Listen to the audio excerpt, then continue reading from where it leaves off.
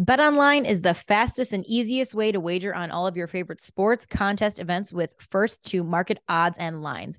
Find reviews and news for every league, including Major League Baseball, NFL, NBA, NHL, combat sports, esports, and even golf. BetOnline continues to be the top online resource for all your sports information, from live in-game betting prompts and futures. Head to BetOnline today or use your mobile device to join today and make your first sports bet.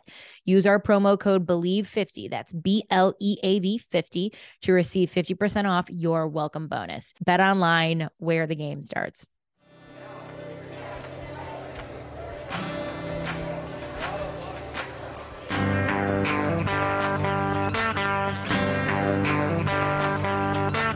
Guys, welcome on into another episode of Bar Talk with me, your bartender and host this evening, Jenna Dettleston. And you guys are going to be hanging out with me for the next hour, maybe a little bit longer. Good morning, good evening, good afternoon, good night. Happy Thursday, happy Friday, happy Saturday, Sunday, Monday, Tuesday, Wednesday, whenever it is that you are listening to this. I hope you are having the best day ever. And remember, if your day isn't going the way that you want it to go, you and only you have the power to turn it around and make it absolutely extraordinary. So ask yourself, what kind of day do you want to have today? And go out there and have that day. But guys, also remember, if today is one of those days where you're just happy that you got out of bed and did the minimum, that's amazing too, and give yourself some huge credit for that. Okay, guys, episode 106. Thank you as always for listening, for tuning on in, for sharing. It truly means more to me than I could ever put into words. And even as someone who tries to put thoughts into words for a living, sometimes I still feel like I fall short. So just know, guys, from the bottom of my heart, how absolutely grateful I am for all of you. So today we are having on one of my dearest friends on Bar Talk, and that is Annie Constable. Annie is a multimedia journalist for the Chicago Sun-Times, covering the Chicago Sky, the Red Stars. She has also been covering the Bulls this season as well. She is the host of the podcast Equal Play, where she aims to highlight the brightest women in sports from the field to the front office. I met Annie a few years back. I honestly don't even remember the event.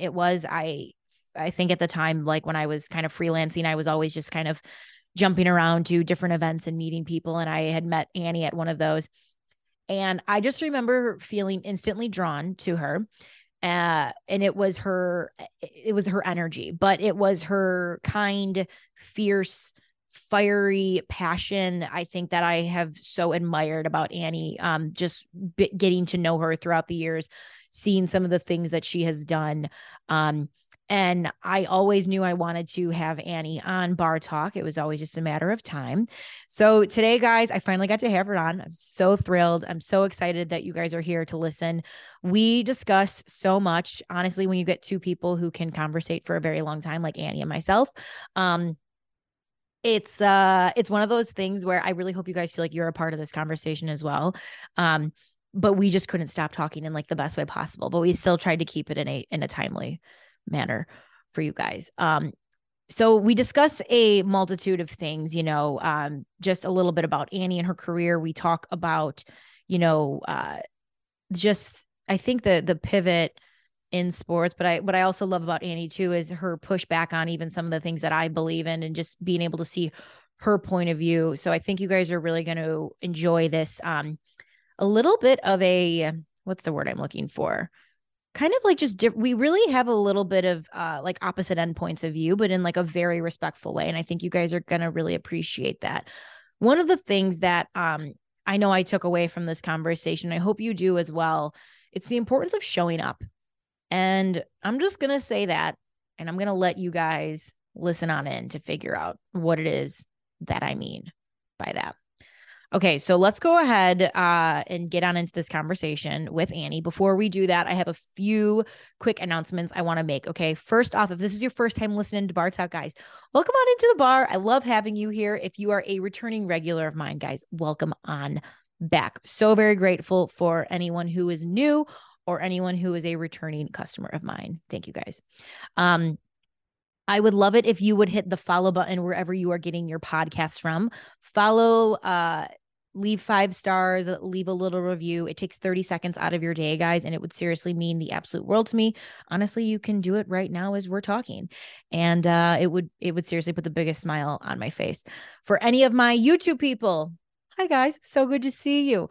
Make sure that you are subscribed to Bar Talk's YouTube page. Leave a thumbs up on this video. You can even leave a little comment as well. If you're not completely sick of hearing from me yet, I would love it if you would follow us along. It is at Bar Talk with Jenna across the board. You can find us on Facebook, Instagram, YouTube, and TikTok. And then I ask that you stay until after my conversation with Annie for a fun little segment I like to call Here's a Tip for You, little piece of advice that I think is going to help you throughout the rest of your day. Okay, guys, let's go ahead and get on in to my conversation with Annie Constable. Enjoy. Okay, so, God, she smells so good. She does smell good. And then we always like to do a little orange peel zest. You don't have to, but I love an orange. I'm a big believer in, like, you drink with your eyes first. And, like, do you just, like, smell the citrus of the orange? Oh, my God. Just do a little squirt. For you, my love. Thank you, my dear. Give me a little guy. But yeah, this is one of, I think there are certain drinks I think everyone should like have in their back pocket. You know, I always think like an old fashioned is like one of those drinks that everyone should have in their back pocket for any occasion. If you really want to get fancy and you like an old fashioned, but I get it sometimes during, you know, summer months, you don't want whiskey. Yeah. I know it's clearly not summer, as you can tell from my decor if you're watching this. We like Christmas here. But cheers, darling. Cheers to you. Cheers. Ooh. That is so good. Yeah. It still has the bite, which I like. Right. But it's not a burn bite. Yeah. It's a smooth bite. It's like tastier. Yeah. I'm a big fan. Oh my gosh, I love that. Okay. Annie, I am so excited to have you on. And we've obviously known each other for a while, just from the Chicago sports world. And I was trying to figure out how I even wanted to like start talking to you. And I'm like, I don't really feel like there's any need to like ease into this conversation because of how you and I know each other. Right. So I guess I'm just going to the like. beauty of friendship. The beauty when you get to interview a friend, it's like, there's no introduction needed. Let's just have a conversation. Let's just go into it. But I guess my first question to you is, this was, I think, one of the things that I was so drawn to you is you are so passionate.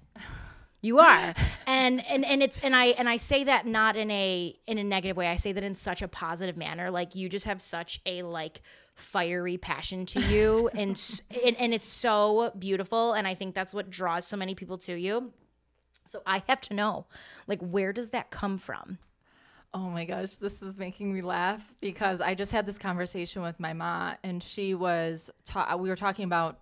I went to see the doctor. We were having a conversation after I had this doctor's appointment, and my doctor basically advised me, like, I need to chill out a bit. Like, I need to have less stress in my life for various reasons. And so I called my mom, and I'm like, Ma, what does she mean? Like, how am I supposed to just be less intense, be less stressed, like be at less all of these things that I've felt like I've been my entire life. Right. And my mom she takes this huge pause, and she's just like, well, gosh, I feel a little responsible because your whole life you've been this very intense person, and we all just thought it was cute. We all just thought it was how you are and you know, a great characteristic of yours. And now, you know, you're getting this advice, and, you know, I don't really know what to say because it's just how you are. You've just always been a little high strung, intense, you know, dramatic, I guess. Yeah. I've been called my entire life. So I don't know when exactly I became this way. I just remember from the time I was really little feeling things at such a strong level that I didn't know how to temper the way I expressed myself. Like feeling emotions at a really heightened level. Yeah. Almost. Okay. So it was like, when I think something, when I feel something, when I want to say something, I'm saying it at 100 or not at all. Yeah. And so even like the last couple of years, I've had to take a step back in certain situations because if I don't have my thoughts all together, I realize how I can come across, and I, you know, have had to learn how to kind of temper, I guess, that intensity a little bit. But I've just been that way my whole life. I love it. And it's hard sometimes, and people don't understand it sometimes, so it's hard. No, but I think there was a beautiful, I'm a huge Taylor Swift fan. Wait, oh my God. Oh, I have to say this for a Yes, second. So yes. Taylor Swift in college, actually in high school too, Taylor Swift was like God. She was our God, which is why we are all breaking Ticketmaster's website trying to get tickets today. But wait, here's the thing. Then when some of those like lies got exposed of her on that call with Kanye saying like, oh yeah, you could use the term bitch in your song, and then it comes out and she's like, I didn't approve this, whatever. I'm like, wait, Taylor, are you a mean girl? Are you kind of like devious? Are you lying there was to the something masses? that- And I went cold turkey and I was like, I can't fuck with this version of Taylor. Okay, I did too, but then there was apparently something that came out that said that entire recording was fabricated, and it's not true. I don't even know. I don't know what to believe. Taylor. I do too. I don't even know if that's relevant, but I just had to say it to you. That's totally fine. She brought up something about how in her Miss Americana Netflix special, how she is trying to unlearn these things that like men have like said to women is like a bad quality of them. I'm trying to unteach my brain how to do it. And I feel like, you know, for you, I want you to always know like your passion is like, I think the best thing about you, because it's what totally sets you apart from everyone else. And I think that that passion that you have, that just like that love, that like burning desire to like call people out on their shit when they need to be called out is not something that everyone can do. And I think it's what's set you apart in your career in so many fucking ways. Because I think of, I don't even remember, I had to have seen you like right after this happened. You were covering your team, the Sky, and it had to have been, was it when they had their playoff run last year? I can't remember exactly the date, but there was no one there. There was no media there. This is my favorite. No.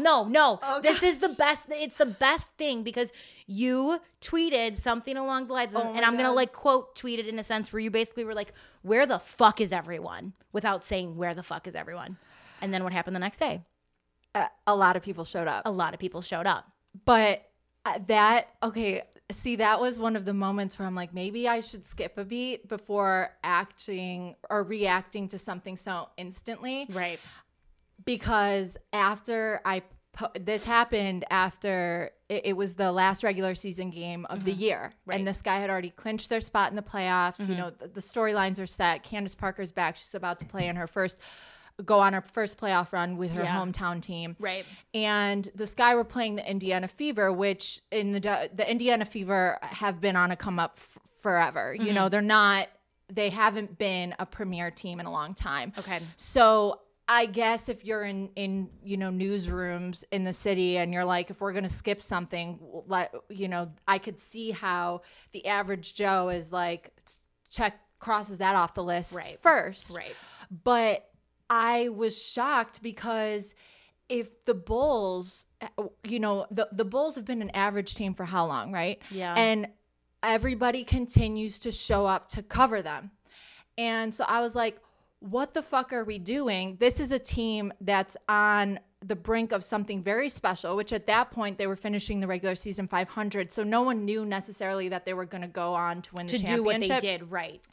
But still, they're on the brink of this playoff run, and no one's here. The only reason that could make sense in those newsrooms is because of sexism. Right. Because if any other team was about to begin a playoff run, you'd be at their last regular season game of the year. Yeah. You'd be there without question. And so I tweeted that, and WNBA Twitter is like a firestorm. It blew up. WNBA Twitter is great. Some of the most loyal readers, followers, fans I've ever come across in the sports world. That's amazing. And it blew up, and I was so embarrassed because I just thought I wasn't trying to disrespect any of my colleagues in the city or what they're doing, or I just wasn't. I wasn't trying to disrespect anyone, but at the same time, I was like, y'all are disrespecting this team by not being here. Yeah.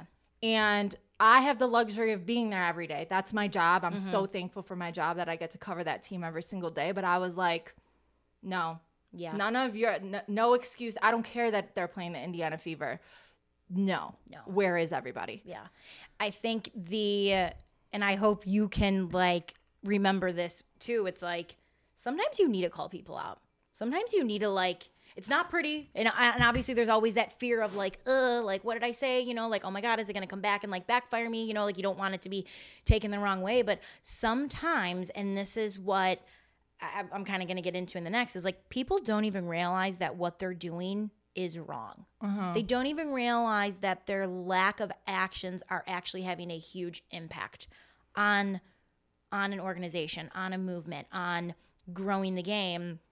And with you, you know, like I love how you've like kind of taken this role and you're like, it's mine and I'm just gonna just like fucking run with it and just like grow it and be so passionate about it but do it in a very like integral journalistic way, but still having like so much of that like young Annie Constable, you know, like fire and passion to you. And it's not something that like a lot of people can do.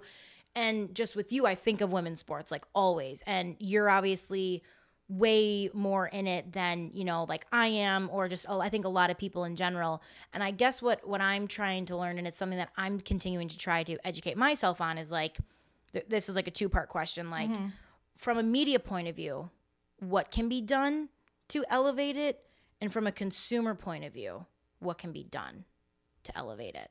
You know, I think what I always think about when, you know, these questions get asked to me is how often I'm brought on someone's show to talk about the lack of women's coverage. When I'm like, wait, you're a journalist. You can make. You can show up. Right. And I'm not saying that as like, I know. Pointing the finger at you or anything, but I've been brought on so many segments to talk about Title IX and the lack of women's coverage. And I'm like, wait, I'm sitting here in your studio. I haven't seen you at a single Sky practice. Right. That's the answer. And it's just showing up. It's just telling the stories. Like we have to get away from women as different, or women as in women's sports as, and I just had this conversation with Jess Robertson. She's a co-founder of Together with, you know, 4 of the world's greatest athletes. And something she brought up is, we have to get away from women's sports being secondary or this feature story. We have to change the vocabulary. 100%. Yeah. So it's like, instead of asking what can be done, I think we need to ask ourselves, what can we do? Right. Why are we covering women's sports different? Why are we not showing up the same way we show up to cover the Bears, to cover the Sox, to cover the Cubs, the Blackhawks, and on and on and on? Right. You know, because the simple fact of the matter is the Red Stars in the Sky are professional sports teams. Right. If you're showing up to cover the Fire and the Bulls this way, then you should be showing up to cover the female counterpart the same way. Or you're sexist, or you're exposing your sexism. That's just, it's as simple as that. And I think as far as consumers go, what's really impactful is social media for 2 reasons. You know, athletes are taking control of their brands, but consumers are also able to vocalize in a different way what they want to see. And I think social media has done an incredible job for women in sports, because this whole narrative that there's no interest can't fester anymore, because it's a lie. People are like, wait, shut the fuck up, Bob. I care. I care about this. So get out of here with that narrative. And so I think what's important as far as, you know, my job goes is consumers reaching out to outlets, you know, editors, everyone, these outlets at email addresses, contact information is public. You might have to do a little digging, but you can find it.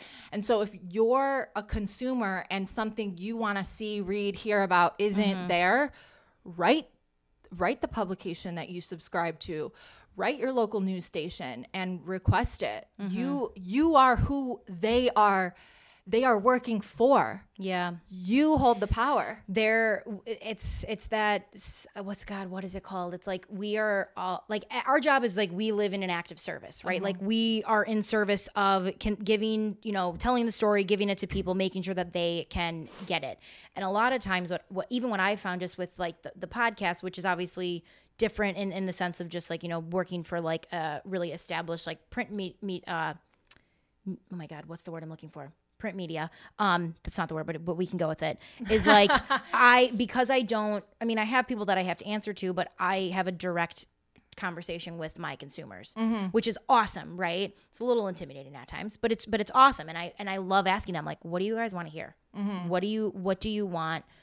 What drinks do you want me to make this week? What conversations do you want me to have? Like, I'm not promising you I can get you, like the Paul cream. Konerko. Paul Konerko. Yes, she can. Yes, she can. After months of work, but like, it takes time. But I don't know. I don't even know where the fuck I'm going with this, to be honest. I completely lost my train of thought. But it's so interesting now because even from, I think about me as a kid and like my sport growing up. Like I was always a baseball fan growing up in the shadows of Sox Park. Like it was inevitable, right? But I'm a volleyball player, so like that was my sport, that was my love, and it was why I love the Olympics because every 4 years it was like, Dad, you get the remote 365 other days of the year. It's my time now. Don't you dare turn off this game.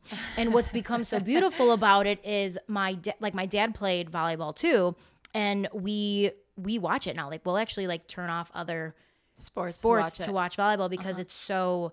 I think it's so competitive. I think it's so compassionately graceful, which sounds weird, but that's a beautiful description. Yeah, and now there was like ESPN just signed some deals with the Athlete Unlimited where they're going to be, and I'm like, God, this is like amazing. And you see all these Big Ten games getting like sold out, like insane numbers, and it's just like constantly growing, and we're constantly going there, and it's just like, yes, ladies, let's go. So again, like they're hearing the consumers, which is great.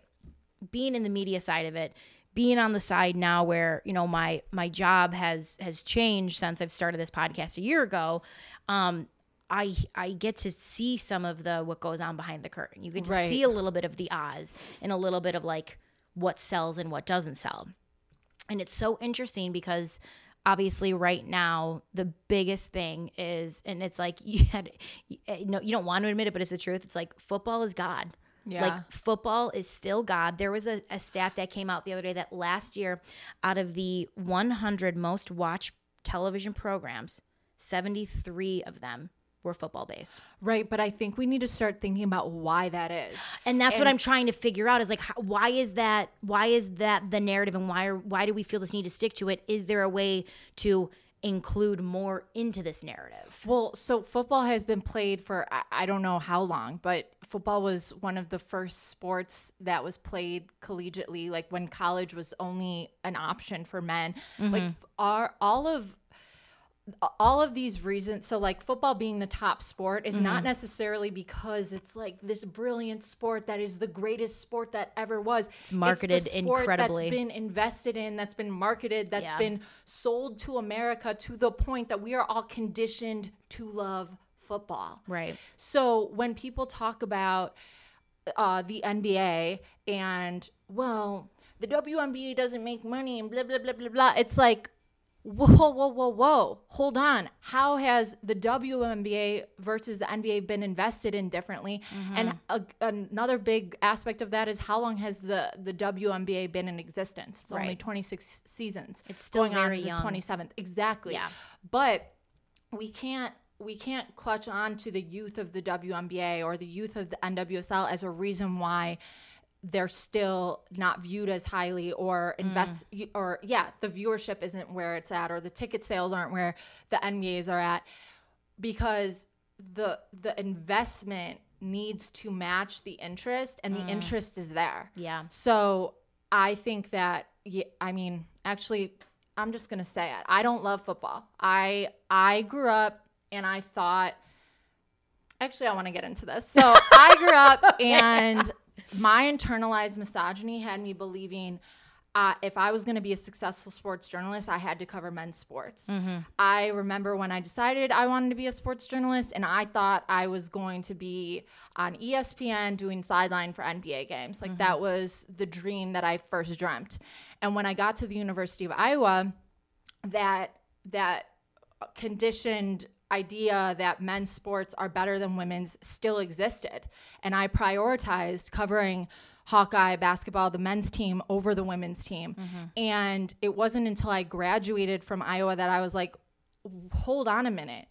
Like, why am I trying so hard to do something that a zillion other people are already doing when this entire world is not being valued the same way, and it's your world. Like, this is your world, and you yourself aren't valuing this world the same way as you're trying to value men's sports. Like, I had this break and this disconnect, and it just changed my entire life. But I bring that up because it's something that everyone, I think, needs to start thinking about more, is our conditioning to believe that men's sports are the standard, and then women's are just trying to live up to that standard. No, women's sports are on an entire different level than men's, and they need to be invested in the same way, and they need to be valued the same way, and they need to be, cultivated the same way. Yeah. So I don't know if I just went on a tangent and made no sense at all, but I just think a lot of that, the reason that football is God in our country is because of everything that's gone in to make it God. Yeah. And if we put the same effort into selling everybody on tequila old fashions, we'd all stop drinking regular old fashions. Like, anything you put that much effort into making great is gonna fucking be great. Right. I just saw a tweet the other day, and sorry, I'm still going on this tangent, but I saw a tweet the other day about fans were asked why they've watched the WNBA and women's sports more this year, and their reasons were fucking the simplest reasons ever: because it was broadcast more, because it was available more, because it was like all these things. And I just thought about, let's not even apply this to women's sports, but just in the world. Yeah. So what you're telling me is, if we give people opportunities to succeed, they will? No fucking shit, Sherlock. Like, no fucking shit. Yeah. So, yeah, football is successful, blah, blah, blah. We all know it. But what else could be successful if it was treated the same way the NFL is treated? Yeah. I love that you brought, I love, again, this passion, this fire. This is what I love. Do you know who, I can't even think of her name. There's this girl named Danielle who does a podcast called Pretty Smart.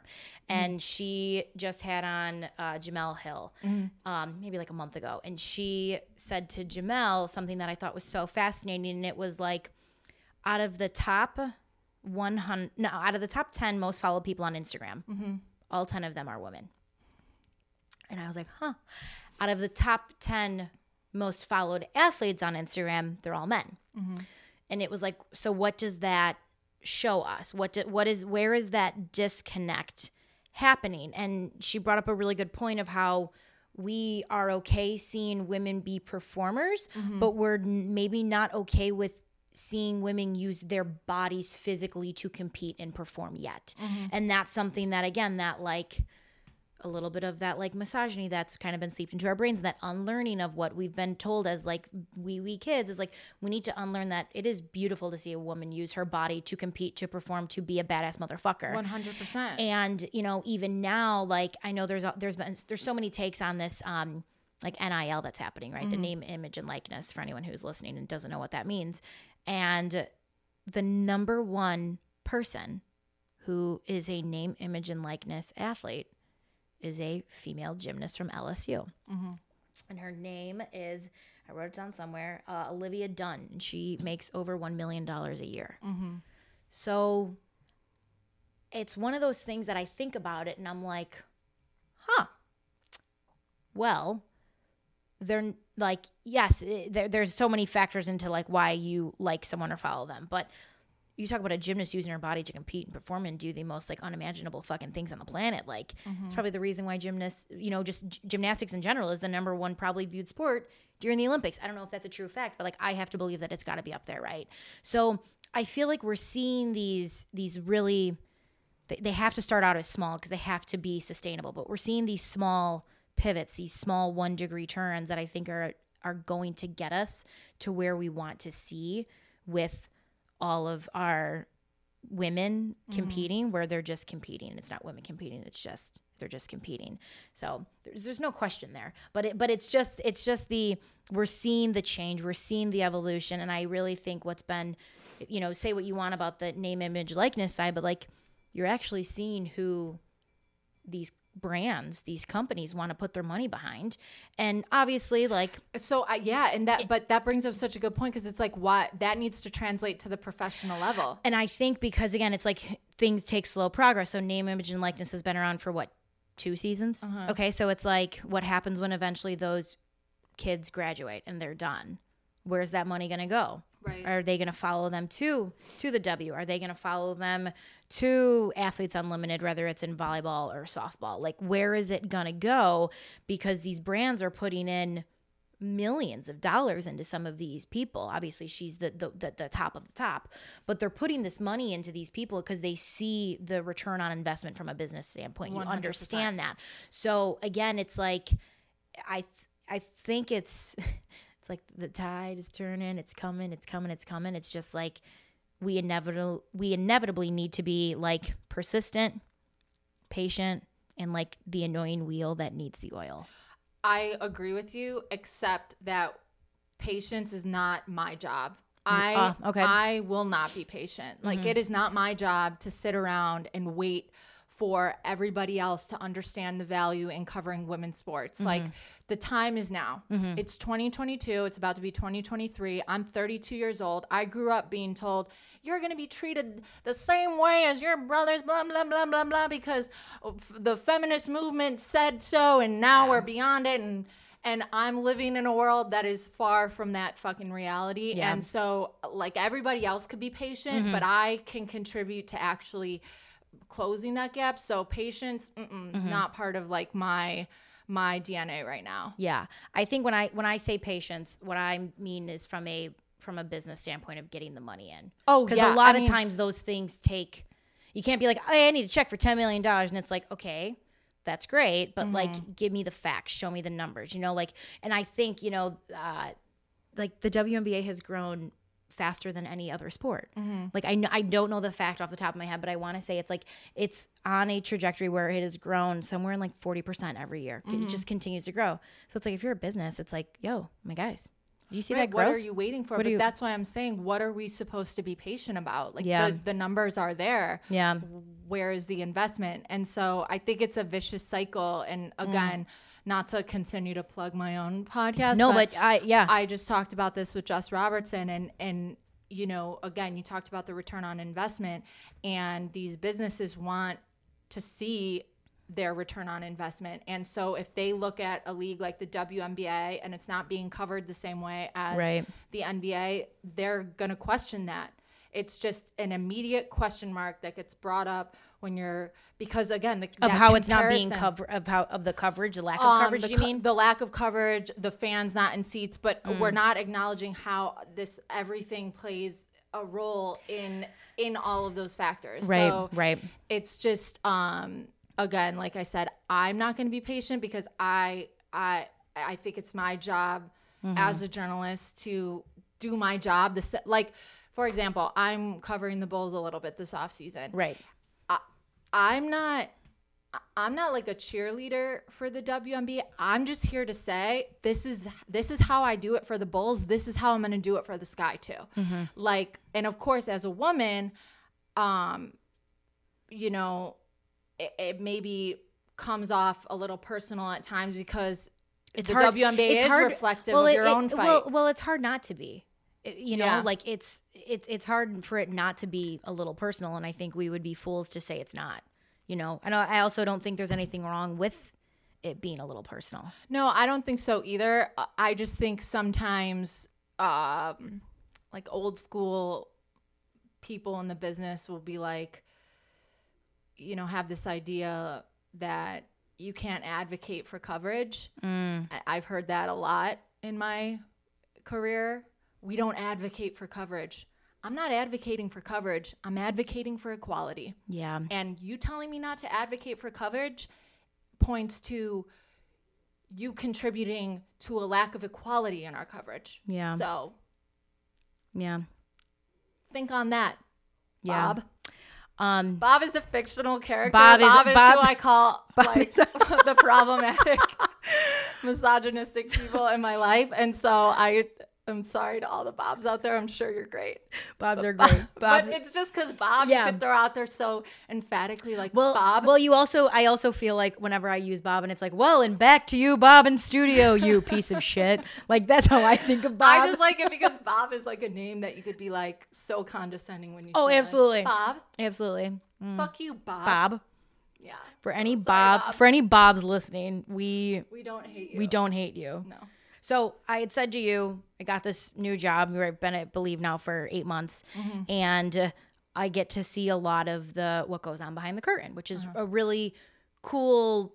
It's a cool vantage point to be in because as much as I love this side of it, the like being in front of the camera and doing all this, I crave the behind the scenes, like the behind the scenes and like.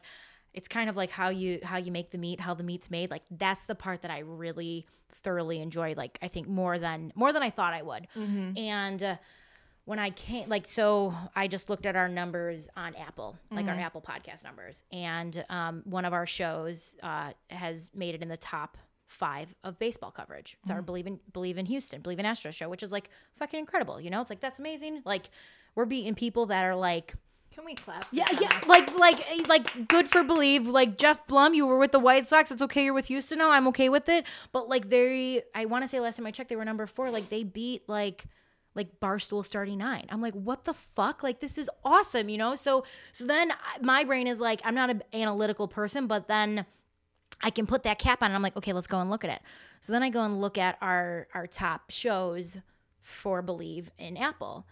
And do you want to take a guess? If you guess this, I will literally. Oh my God, let you I'm take a terrible guesser, but let's go. our top 3, the third most listened to Believe show on Apple. Take a guess what it is. Yours? No, I wish. Maybe we'll get there. We're not there yet. I have no idea. Believe in figure skating. Oh my God. Okay, when I saw those numbers for the first time, I was like, figure skating. You gotta be shitting me, man. Like I felt like Matthew McConaughey. I was like, you gotta be shitting me, man. Like what? And so then I am like, okay, Jenna, let's not look at the surface level. Let's not be in it. Let's weigh, you know, Eagles' point of eye view. Why is this one of the most listened to shows that we have on our network? And then I say, well, where can you get figure skating coverage? Exactly. And that's like exactly what I thought of when you said and that. that's the light bulb, like ding. And I'm like, oh my God, like these people are just, they want it. They're craving it. And I even think of like when I played volleyball, obviously that was like a decade ago now. But it's so like I get so happy seeing how much volleyball has grown in the last 10 years. Like it makes me so happy to think that like maybe I had a small part in that and playing and like showing up to all those tournaments and like doing all those little things. And you know, the fact that there's coverage now not only on Big Ten Network, but like now what's going on ESPN and it's just constantly growing. And so again, it's like you give people an opportunity, you give them this platform. And I think that's one of the reasons why I love Believe is like they let people have a platform to have different shows that maybe you wouldn't have on a ESPN, like you know, a beat maybe you wouldn't be able to cover in print because, you know, back in the day it was like you had so many, you know, spots that you had to fill. But I'm like, oh my God, we're talking about figure skating. It's it's one of our most listened to shows, which means there is this entire community of people that are just like dying for this they coverage. Want more, right? Like just give me more. Exactly. And even like our soccer, like some of our soccer shows too, you know, like we're coming up on the World Cup's happening in what, like 2 weeks, I think. Our soccer shows are like, again, some of our most like watched on YouTube. And I'm like, again, I didn't grow up a soccer fan. I just didn't, you know?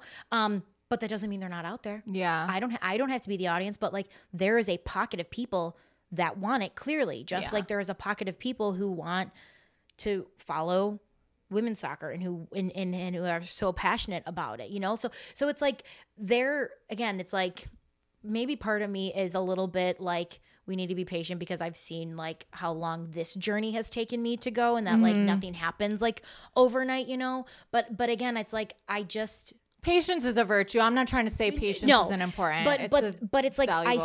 I see where the ship's going. Yeah. I feel like for the very first time since doing everything, I'm like, okay, you guys are seeing it. Like there's people. Right. Those people's they're consumers. Those consumers can turn into dollars. Yeah. Like, and so that's the other part now that like as a podcaster, producer, host, it's like, okay, now I am like trying to tap into like, what is the business side of this? How can I better understand the business aspect of it? Because there is this business side to it as well, you know? Yeah. And I think the business aspect of it is really important to understand, but I think something that needs to be thought about and considered more often is how women's sports is reflective of women in society. Oh my God. And these opportunities. So like, let's just look at women in sports. Yeah. Let's not even think about women in society. Yeah. When we think about, again, football as a sport, baseball as a sport, basketball as a sport, and the history of these sports, right? How long they've been being played. Yeah. And who's been playing them. Men. Yeah. Women weren't even allowed to play sports to the same standard, even a close standard, until our very recent history. Yeah.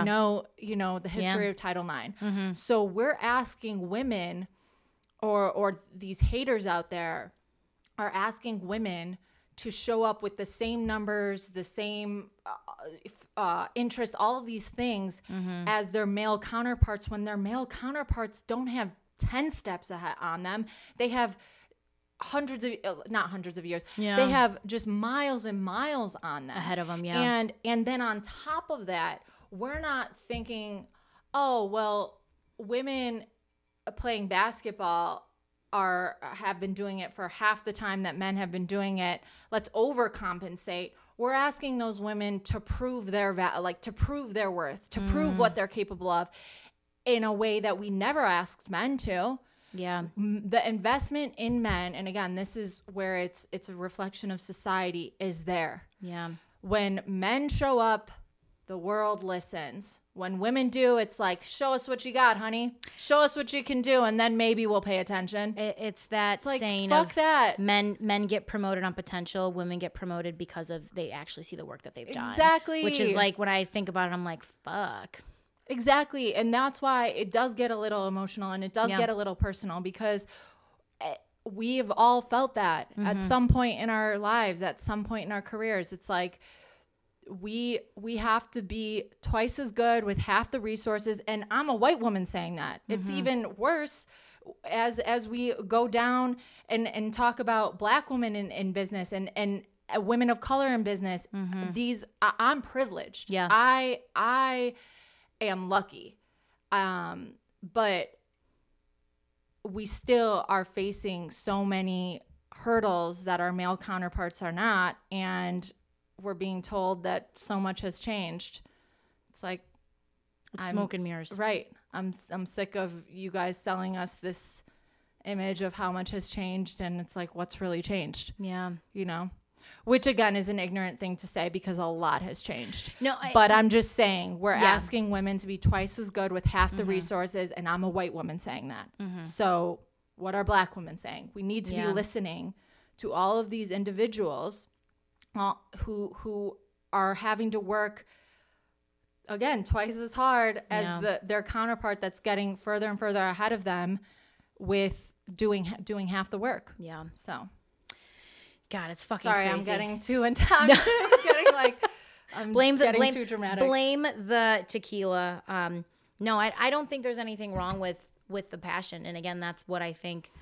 And I know that what you have, that what is innately ingrained in your DNA, in your soul, in your body, is what is going to help you like truly fucking move mountains for people. I don't know about that. I do. I fucking do. I hope I do, because you just...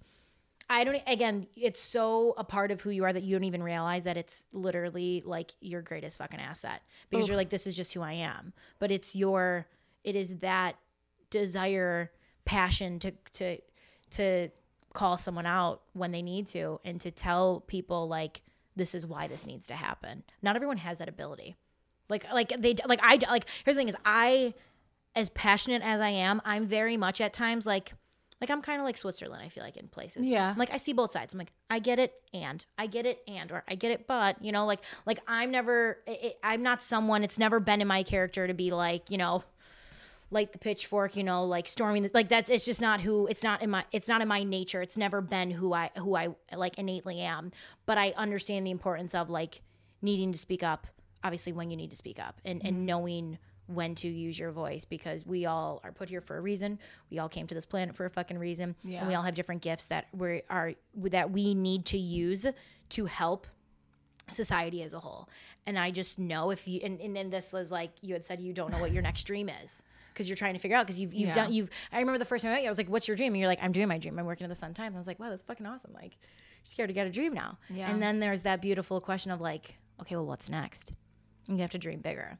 I know. I was having this conversation with a friend recently, and I was telling her a story about a friend I went to college with who was drafted by the Green Bay Packers and is still having a successful career in the NFL.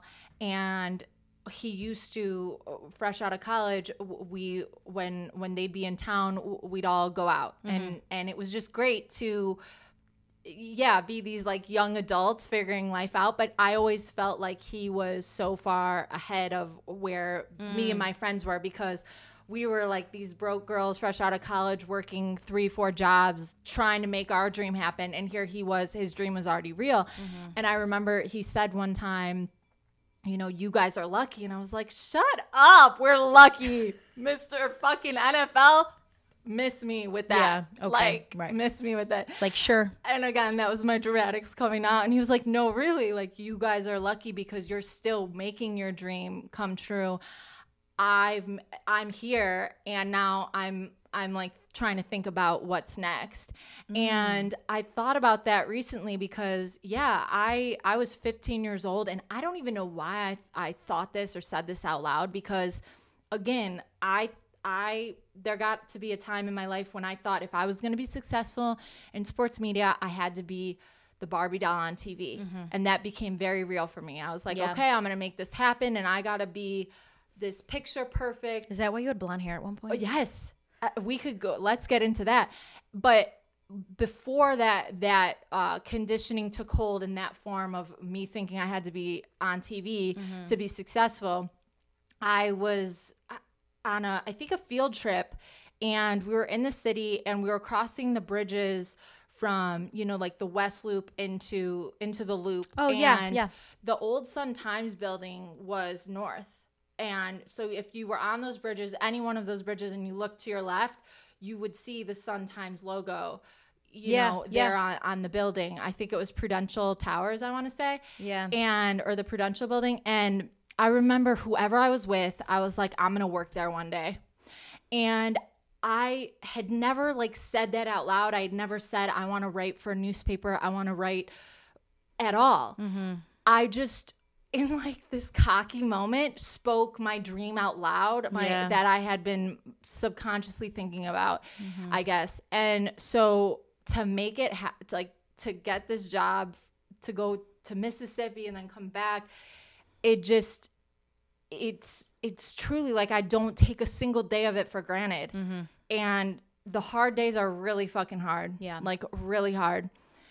But then I get to remind myself that I'm living my literal dream. Yeah. And the scary thing is to think, well, what do you do after that? Like what's after, you know, winning a WNBA championship? Like, I'm going to use that as an example. Right, you know, It's like, but there is something else. You know, as humans, we're constantly growing. We're constantly evolving. And if we're not, we rot. Stagnancy, exactly, you rot.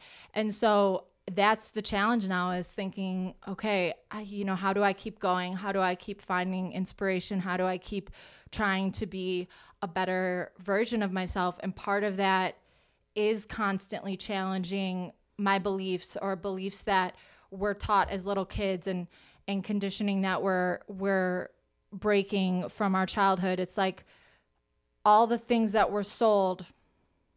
Let's keep thinking on them. Let's keep thinking how things can be different. Let's keep thinking how we can be different, how we can be better. Yeah. And so that's just, part of what's going on in my fucking brain. Yeah. I feel like a crazy person. No, but I think it's like my dream with this was to get picked up and signed by a network. And it happened. And then it's like, and then it's like, now what?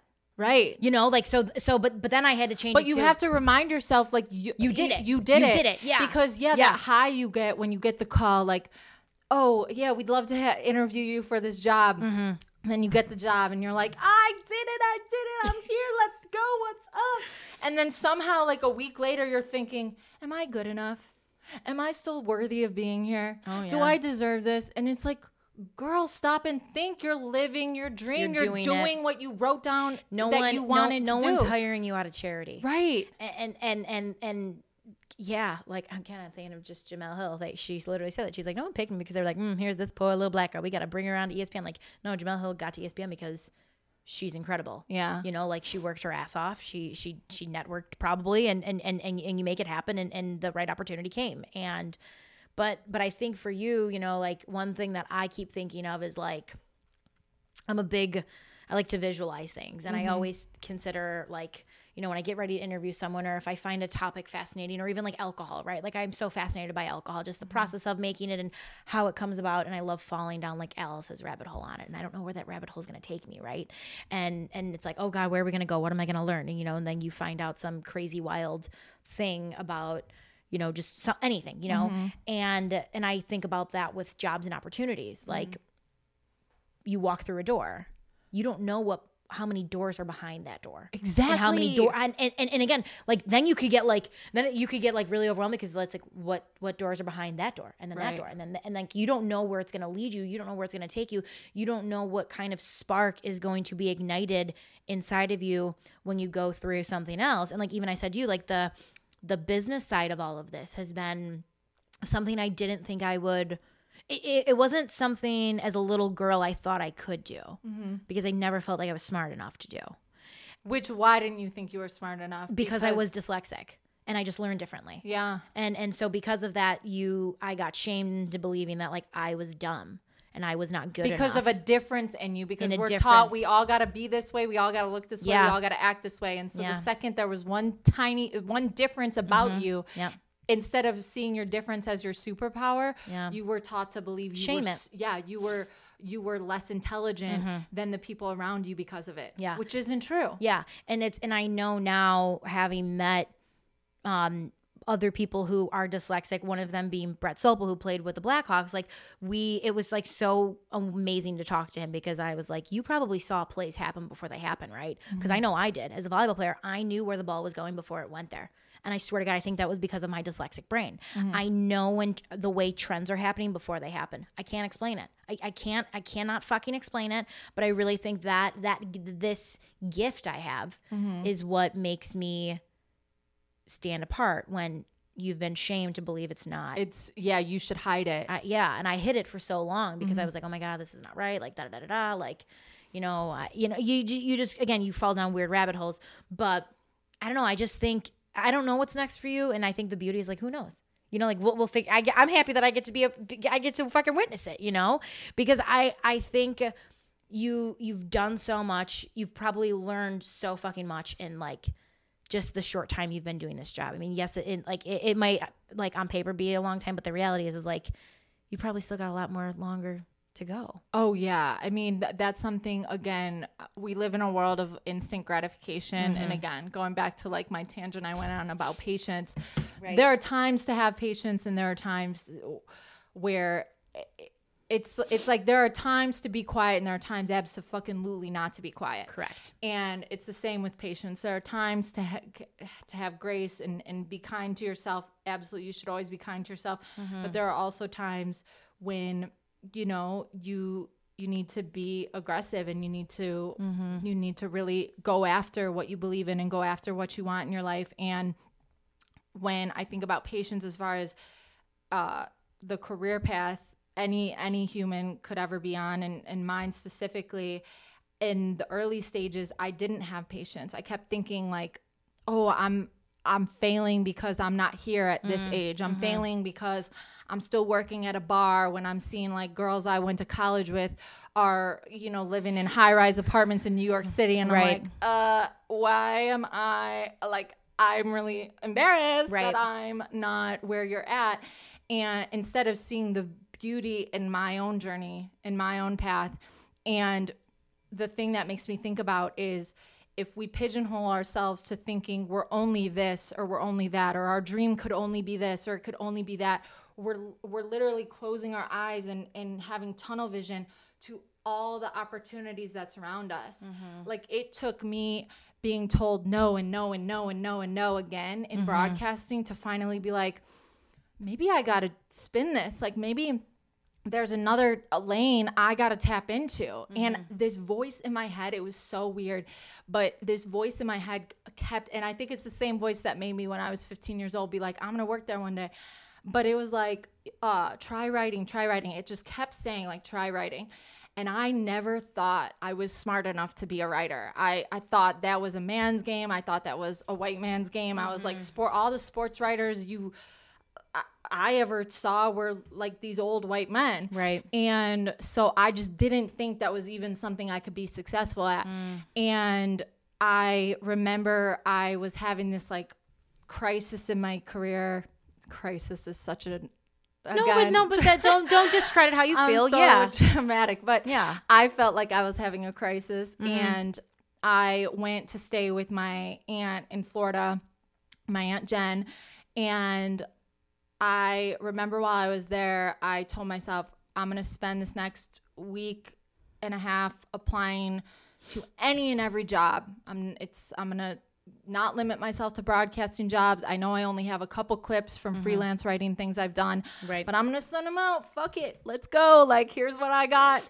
Let's see what comes. Right. Let's see who's interested in hiring me. Right. And so I sent my resume out to places all over the country, and again, broadcasting jobs, writing jobs, and I am not kidding you. I can still remember the moment. I was at the airport walking onto the airplane, and I looked down at my phone and checked my email, and I had an email from Hugh Kellenberger from the Clarion Ledger in Mississippi asking to interview me. And like, I get emotional even thinking about that, because I didn't think I could ever do that. I didn't think I could ever be a writer. And here I was, like, trying to change the course of my life. And this guy from Mississippi took a chance on me and was willing to even to speak with me. Even if he never hired me, like, getting that email was the door opening to all of my dreams coming true, my entire life continuing to unfold.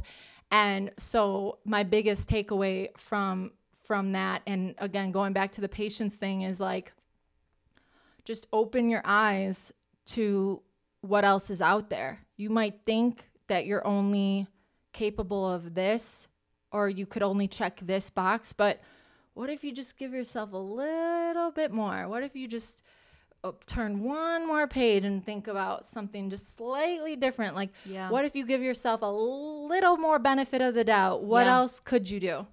What else could you do? You might move to Mississippi. Like, and change your whole life. You just might. I never wanted to do radio, which is really fucking ironic. So ironic, because Right? you have a great voice for radio, Yeah. which is a compliment. No, I people know. are- I love my voice, and I know that it is a huge compliment, but I wanted to do the broadcasting side of it. One, because I think I was probably fascinated by the, like, you know, smoke and mirrors of the glitz and glam of television. Then you learn it's not fucking glitz and glam at all. It's a dogfight. It's a lot. It's a fucking dogfight. But I knew out of college I wasn't leaving. I was like, I'm not moving. I was like, I left. I had a really hard time being away. I had a lot of shit happen to me my freshman year that made me realize I needed to be home. Like I was like, I'm the best me when I'm with my support system, and I need those people. Like they're my oxygen, which is so important for you to be able to recognize early on. And I was like, so if that means that this takes a little longer, I got patience. I'll wait. And I remember I was getting my hair done, and I had like just posted a like updated reel. Like it was probably like fucking garbage, but I was like, whatever. And a family friend of mine saw it, and she was like, oh my God, like I have a friend who has a radio show, and he's looking for someone to like do his social media. And like, you could like, I don't know, like maybe be on the radio. Like, do you want to do it? And I was like, yeah. And it was the Frank Fontana show with WGN, and it was home improvement. Like I didn't know anything about home improvement. Like I didn't know anything about like home decor, design, or like I knew nothing. But I was like, I know that his show is right before the sports show, so I'm just gonna do it. And I remember having so much fun with it, and it was a door that I never would have opened had it not kind of been presented in a way. And now the irony is doing the podcast, right? Like, you know, it's so fucking ironic that like I don't know, like I feel like I did all these kind of weird, you do all these weird things, right? Like in your career, and you're like, why the fuck did I do that? Why? But then you're like, oh, I get it. It was all leading me here.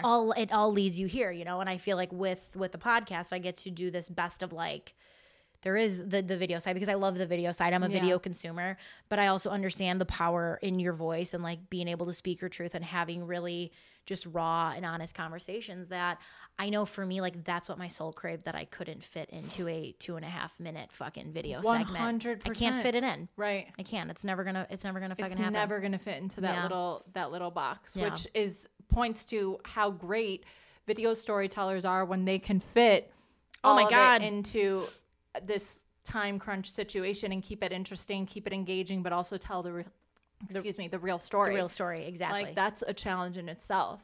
Such a challenge.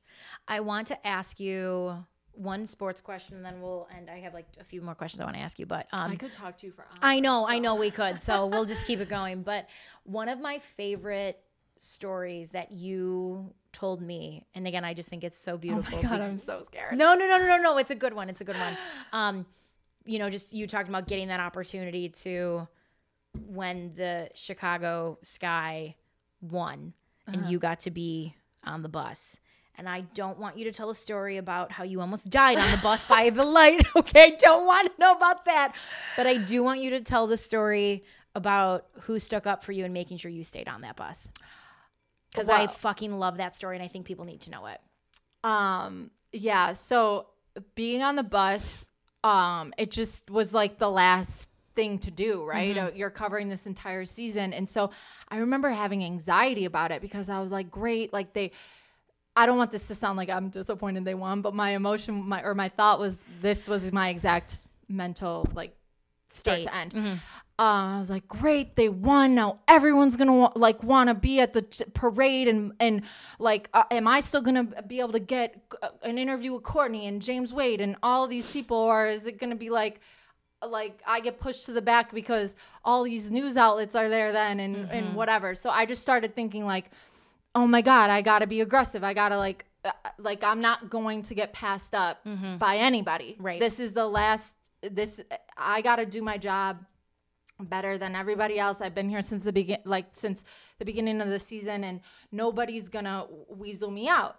And so the bus, I was hitting up the team PR way in advance before they even won the championship, and to the point where it's like, Annie, like wait until they win it to be asking these questions. But I was reaching out to the team weeks in advance, and I was like, hey, if they win it, I'd love to be able to document from the bus, like with the team, just to be able to share their vantage point. Like this is going to be monumental, like historic in the city. This is the first WNBA championship and the first basketball championship since Jordan was in town. Nuts. Like Chicago is basketball. Chicago is basketball. We are, yeah.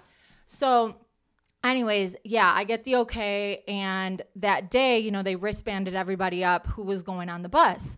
And so I was like, oh, I'm not going to have any problem because, you know, I got this wristband. Well, what happened was I got on the bus with Courtney Vandersloot, Allie Quigley, Diamond DeShields, Azrae Stevens, and Candace Parker. And then also, you know, they had a couple friends and family with them each. And when I got on the bus, there were all these TV crews. And a lot of them didn't have wristbands. And again, they're just doing their job. They're being aggressive. And so I wasn't going to turn my nose up. Like, yeah, do what you got to do, bro. But before we left Wintrust Arena, our bus, and again, it's because it had Courtney on it, Allie and Candace and Diamond. And, you know, this was a bus that if you're a journalist, you want to be on. Right. And so the security came on and they were like, this is a problem bus. There's too many people.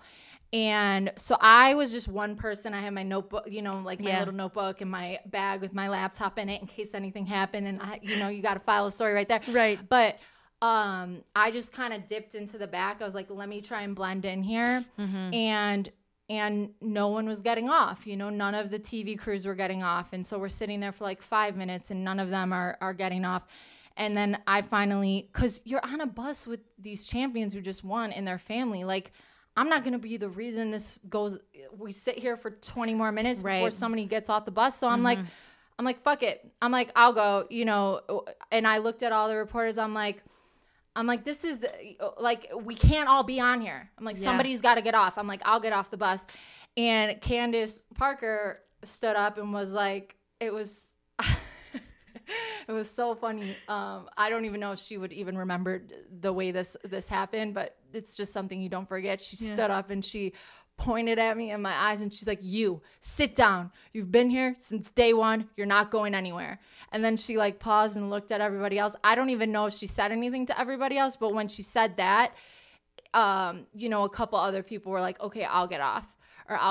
And again, like, it's no shade to everybody else that was there doing their job. But in that moment, it was helpful to have, you know, the mayor of Chicago. I'm going to call it, she's not the mayor of Chicago. No, but she did like that the general of Chicago would be like, okay, you can't leave. Everybody else has to, or whoever else has to leave, but you're not going to leave.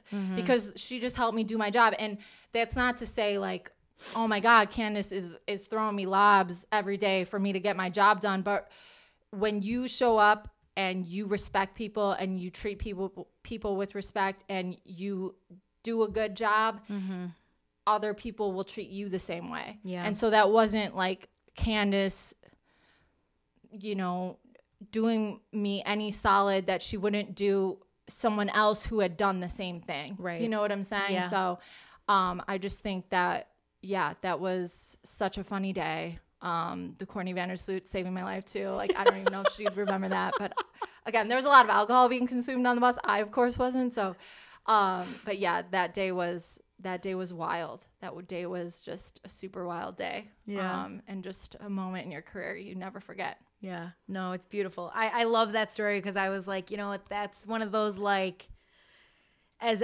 a, you know, in the sports world, like, you want that moment with that. Not that you crave those, but to me, that's that, like, to me, it's a total nod of respect to you. And I think it says so much about you of, like, showing up is half the battle.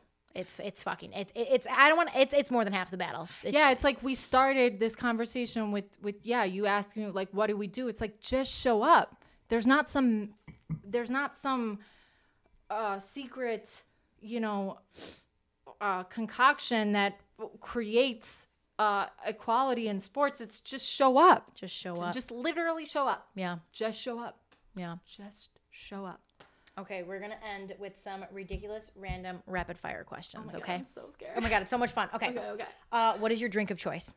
Tequila. Is it really? Yeah. Okay. Actually, like what kind of tequila? Tequila or just tequila? Just tequila. And the reason is, I know this is rapid fire, but I got to give a shout out to the woman who made me who I am. And that's my grandma and my mom. Sorry, Mom. Yes. But my grandma, right before I went to college, she was like, Annie, you know, when you're out and you're drinking, like, think about drinking tequila because it comes with, you know, a lime, and it's you can get just one shot. And she was giving me all these reasons that included like, you don't have to worry about someone, you know, drugging your drink, because if you're just doing a shot of tequila, like it helps. And then she also recommended gin and tonics.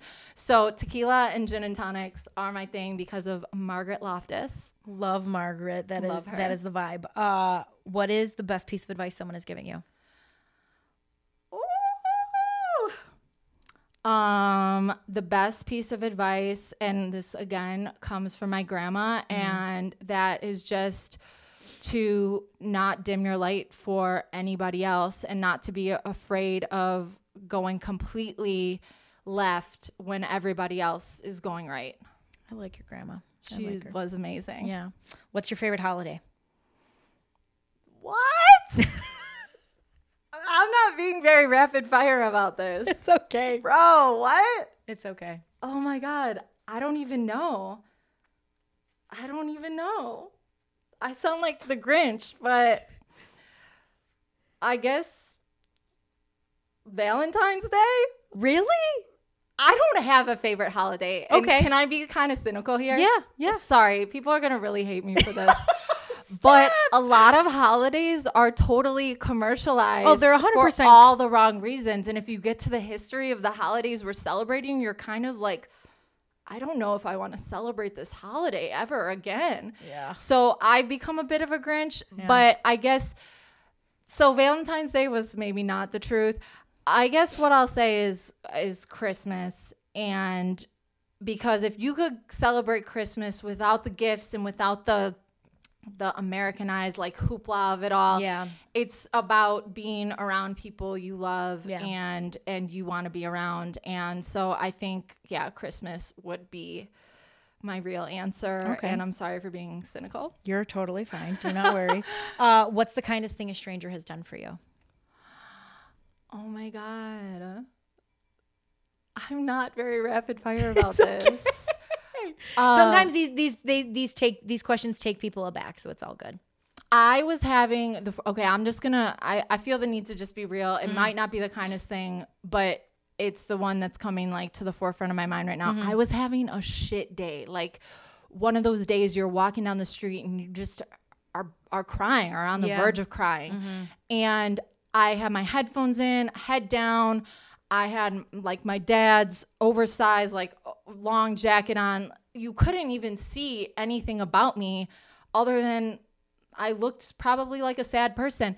And this person stopped me and was like, "You are so beautiful." And I was like, and it wasn't even like some creepy, Like a creepy way of someone hitting on you. of like a woman being ogled when it's like, we don't want to be ogled. We're beings outside of our beauty. It just was like a moment where I don't know if they saw someone who needed a pick me up. I don't know, but I remember like looking up and I was like, it all happened in slow motion. It just took me out of whatever funk I was in that moment, because I was like, that is just so kind. Yeah. And from that day, I've thought about doing this more, and I do it actively, is like when you're out and you give someone a genuine compliment, it makes you feel good. Like don't be out and be like, "Oh, nice hair, nice earrings," or whatever. Don't Regina George Yeah, me like, no. "Oh my God, I love your bracelet. Where'd you get it?" Like, but when you really see someone and you tell them how you really feel, there's so much power to that. Yeah. And So- people remember those things. Yeah. Okay. I love asking Chicago people this question. It's like one of my favorite questions to ask people. Don't be scared. We always got a guy. We got a guy for everything. What's your craziest Chicago? I got a guy. Like not the name of the person, but like what this person does. And my example to get maybe your brain kind of going a little bit is, I have a meat guy. He comes to my parents' house, chops the meat, labels it, puts it straight into the fridge. Since doing this podcast, I now have a bacon guy. Shout out Charlie. Thank you. I have Charlie, the bacon guy. I have a foot detox guy. And I have an Amazon Fire Stick jailbreaking guy. So before, you had to like buy every streaming platform, like he could break it for me and I could watch like pirated movies. Please no one arrest me. But those are my guys. I have All a of lot. those guys who just like Yeah, guys and girls, but like it's like, you know, it's like Chicago guy. Like it sounds. Someone who just. We all got a ticket guy. We all got this kind of guy. But like, what's your craziest guy? Oh my God. Okay, my craziest guy is this, like car guy. I'm so inept with cars. So like this just shows you.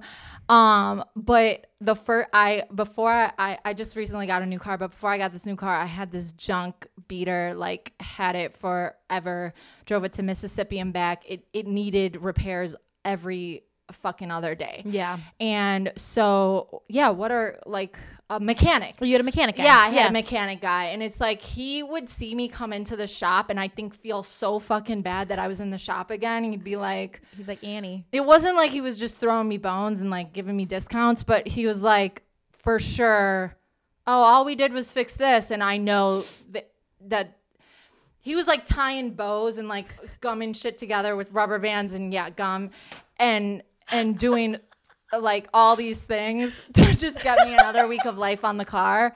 And so, yeah, I had a mechanic guy and I actually think about him often because I'm like, how's he doing? I wonder if he thinks I died. Like, I don't know. I feel like I should probably go in and like say hello and like, thank you for all you did. Yeah, just let him know, like, you know, 100%. things, you know, things are still good. Things are good. I just got a new car. Yes, you got a new car, and if hopefully you don't have to come in as much. No, Hopefully, I haven't been in at all. Good. Like, Oh, that's God even bless. better. Good. Okay. Who should my next guest be? Ooh, like a Chicago person? I like Chicago people, but no one's off the table. Okay. But I feel my Chicago people, you know? I think your next guest should be, and I'm gonna say this person even though I want her before you get her. Courtney Vandersloot. Okay. I think you should for sure have Courtney Vandersloot. And if you could get Courtney Vandersloot before I get Courtney Vandersloot, I'm going to be salty. I will. If I can make it happen, I will connect it to make sure that you can make it happen. Okay. But yeah, Courtney Vandersloot, I think you should absolutely have. I love that. Okay, beautiful. Fill in the blank. Your day isn't complete without what? My day is not complete without, this is new, but meditation. Amen. I need it.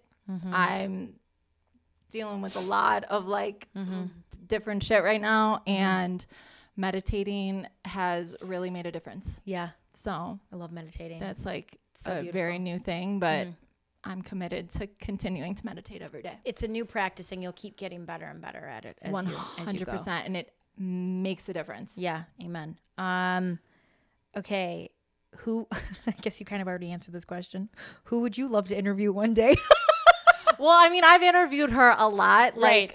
but so I think if I had to do like a feature, if you got to do like a really cool feature story on someone, who would you like that feature to be on? oh my gosh, this is so hard.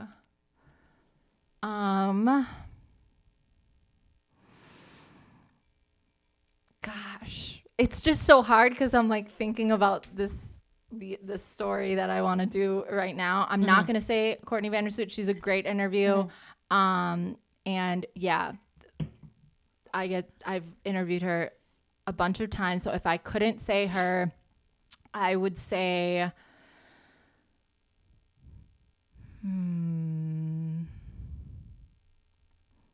I don't know. There's just so many. Okay, how about this? So many. Think about that, and we'll come back to that. before Okay, we yeah, end, we got to come back to Yeah. that because I need to muster on that for a fucking moment. I don't know if you know this, but I'm going to ask it, and I want it to be the first thing that comes to your mind. So like it has to be like a word vomit thought. Okay. So again, Guys, can you tell I'm not good at this? Like, I'm not good at word vomit. I overthink everything. just So, like again that okay. little voice that talks okay. to you. Okay. eyes closed, little Yeah. voice. Okay. What is your next big dream?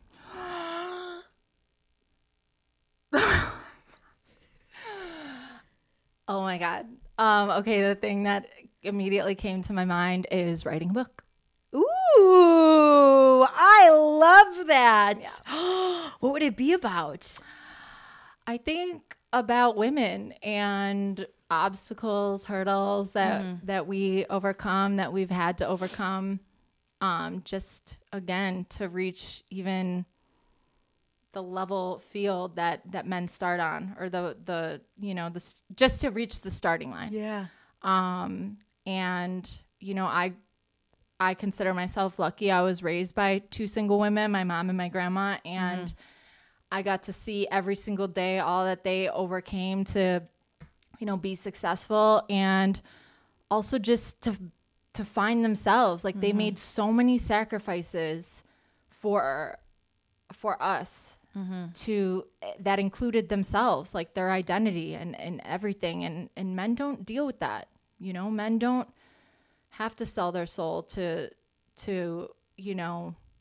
it's not to exist in this world, and women do. Yeah, it's not a thought. It's not even a subconscious thought. Right. It is the forefront of the thought. Right. Yeah. And so it would be about women. New York Times best-selling author Annie Constable. I'm fucking putting that shit out there. Oh my God. Okay, and I have to say, the person I would interview would be I've already interviewed her, but someone I would just love to get to the root of who they are is Diana Taurasi. Like, I just think there's something. Yeah, that is a truly remarkable human being. So I would I would love to get a deep dive, get 30 minutes of her time. I think you can. All right, and then last question, fill in the blank. Annie Constable is what? Annie Constable is emotional. She's a feeler. She overthinks everything.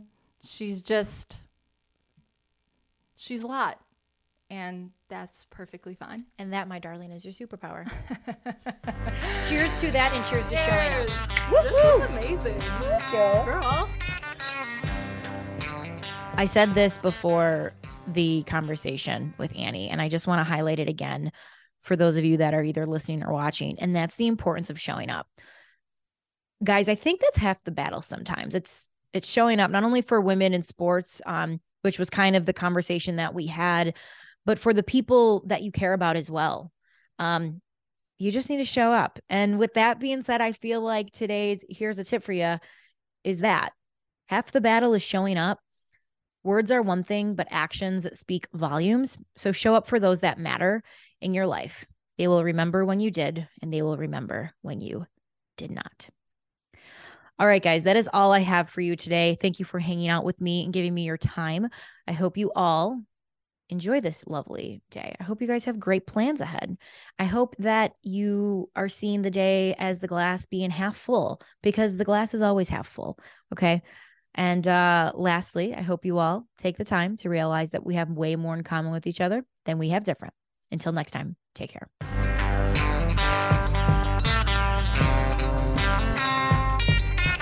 Hey everybody, it's closing time. You don't gotta go home, but you can't stay here.